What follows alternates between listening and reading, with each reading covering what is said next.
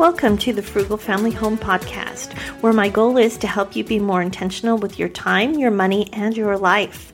I'm your host, Shelly Olson from frugalfamilyhome.com. Welcome to episode 14 of the Frugal Family Home Podcast. I'm so happy you decided to join me for today's episode. I don't know about you, but I've never been one to follow a schedule. It seems so restrictive to me, and maybe you've felt the same way. But we all have things we need to get done each day, each week, or each month. And you need a way to keep track so you can get them all done. Now, let's first talk about how schedules and routines are different, at least in the way I think about them. To me, and maybe to you too, a schedule is something that has set times for tasks, such as getting up at 6 a.m., exercising at 6:30, showering at 7, breakfast at 7:30, and the schedule goes on and on throughout the day. A routine is more of a mini to-do list or task for a set time frame of day, but not really done at a set time.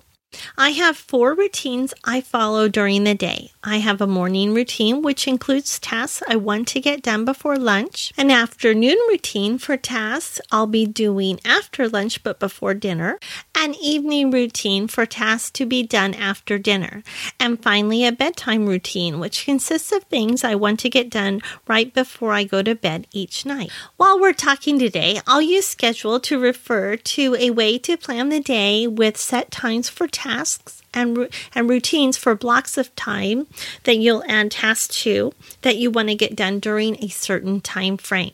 Now, you might be thinking, who cares what it's called, and why would having a set time or a block of time make any difference for me getting my tasks done? And I think the easiest way for me to explain this is to explain why schedules didn't work for me. Let me start out by saying if a schedule works for you, that's wonderful. Stick with it, stick to a time-based schedule, and get your tasks to help you get your tasks done. For me, schedules made me feel like I was constantly behind. When I had a set time for one task that I started and it ran over into another task, I would get anxious. I would feel pressured to get done quicker and maybe not do as good of a job as I could. I don't know why when working from home or homeschooling, I would have that response. It wasn't like when I was working as a dental hygienist and I had a set schedule with patients waiting for me and I just needed to keep up. It was just tasks I wanted to do at home to get done, but the pressure was real for me. It really discouraged me that I couldn't stick to a set schedule. That discouragement led me to just not schedule things at all. I would just drift through the day doing what needed to be done, but when you do that, you don't have enough time for the real important tasks. You only have time for those tasks that are right in front of you. And that's why when I discovered the power of routines, it changed the way I organized my day. It was so freeing to be able to set up a time block for things I needed to get done. I could pick what tasks were important to do and do them first. Then if I had enough time before that time block was up, I could add more tasks, or if a task ran over, I could move it to another time block for that day or another day. The pressure on me was lifted when I didn't have a set time to do each task. While the word routine actually means a sequence of steps regularly followed, your routines don't have to contain the same things every day. Let me explain what I mean. Since I started using my routines, I do have set things I do in each block of time regularly, sticking with the meaning of routine. But I also add tasks that I need to do for that week or day into my routine. Let me explain how I use my routines, which might make it easier to understand. I have a set time to get up between 6 and 6:30 each day.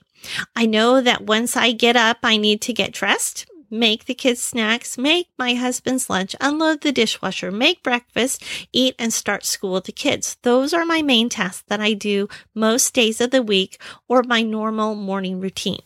But I know I'll have time before lunch to add in a few more tasks that and that's where my routine will vary from day to day. One day might include cleaning for the week. The next day might be laundry day.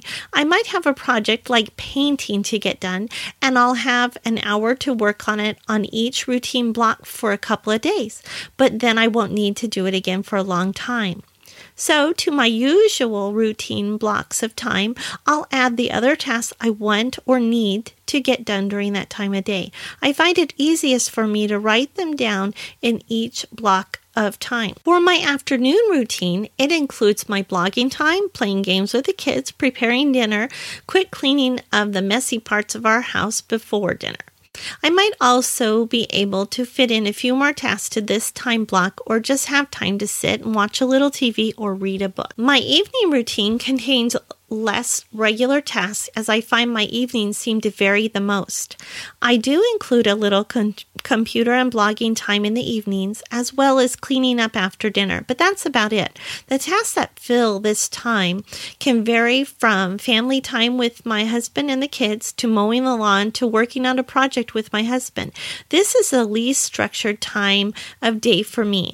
I think we all need a routine block of time that is less structured during the day to give ourselves time to decompress, to have a little margin and breathing room, and to fit in a few things that we might have not gotten to earlier in the day. Now, in contrast to my evening routine, my bedtime routine is much more structured. I find if it's not structured, I get to bed way too late. I am a person who really needs her sleep. I get headaches and really cranky when I don't get at least 7 hours of sleep a night. I know for some of you, you might be able to run on 5 or 6 hours of sleep, but that's not me. So I really protect my bedtime routine time. During this time, I will shower, clean up the kitchen, pick up the house before bed so it's nice and clean for the next day, take out meat for the next day's dinner, and pick out my clothes. I also have a window of time for my bedtime. It's usually between 10 and 11 p.m. By protecting the time I need for my bedtime routine, it helps me to get to bed on time and get the rest I really need, which in turn helps the next day go so much smoother.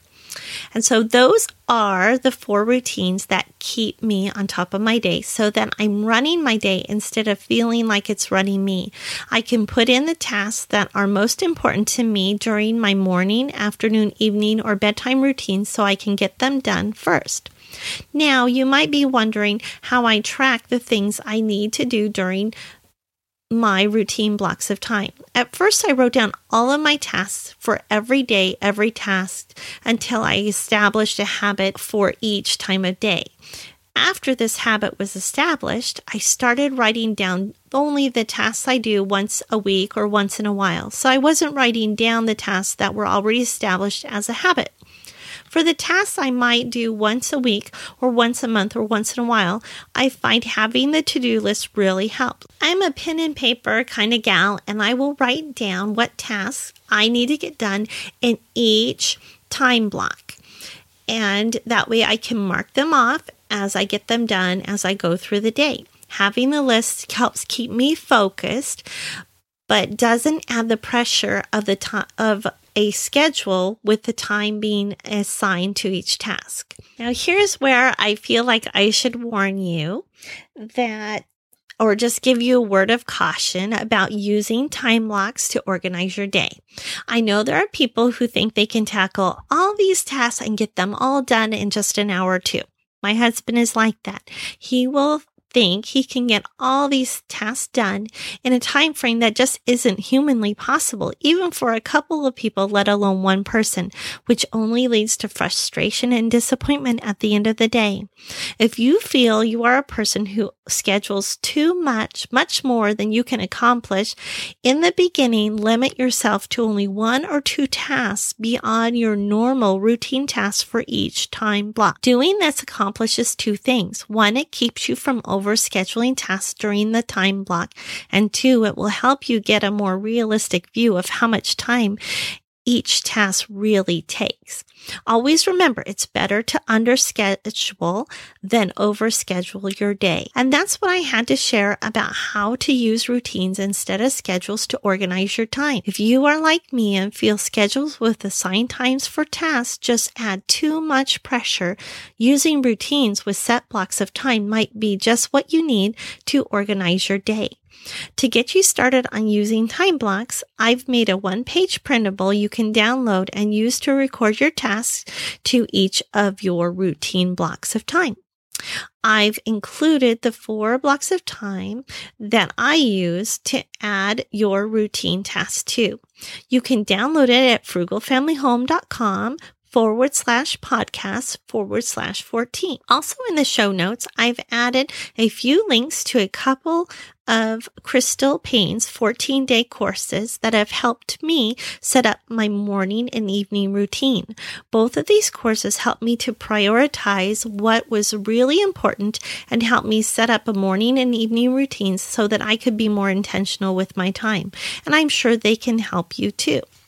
So thanks so much for listening. And if you haven't already subscribed to our podcast, I would love to have you do that today. And we will see you next time.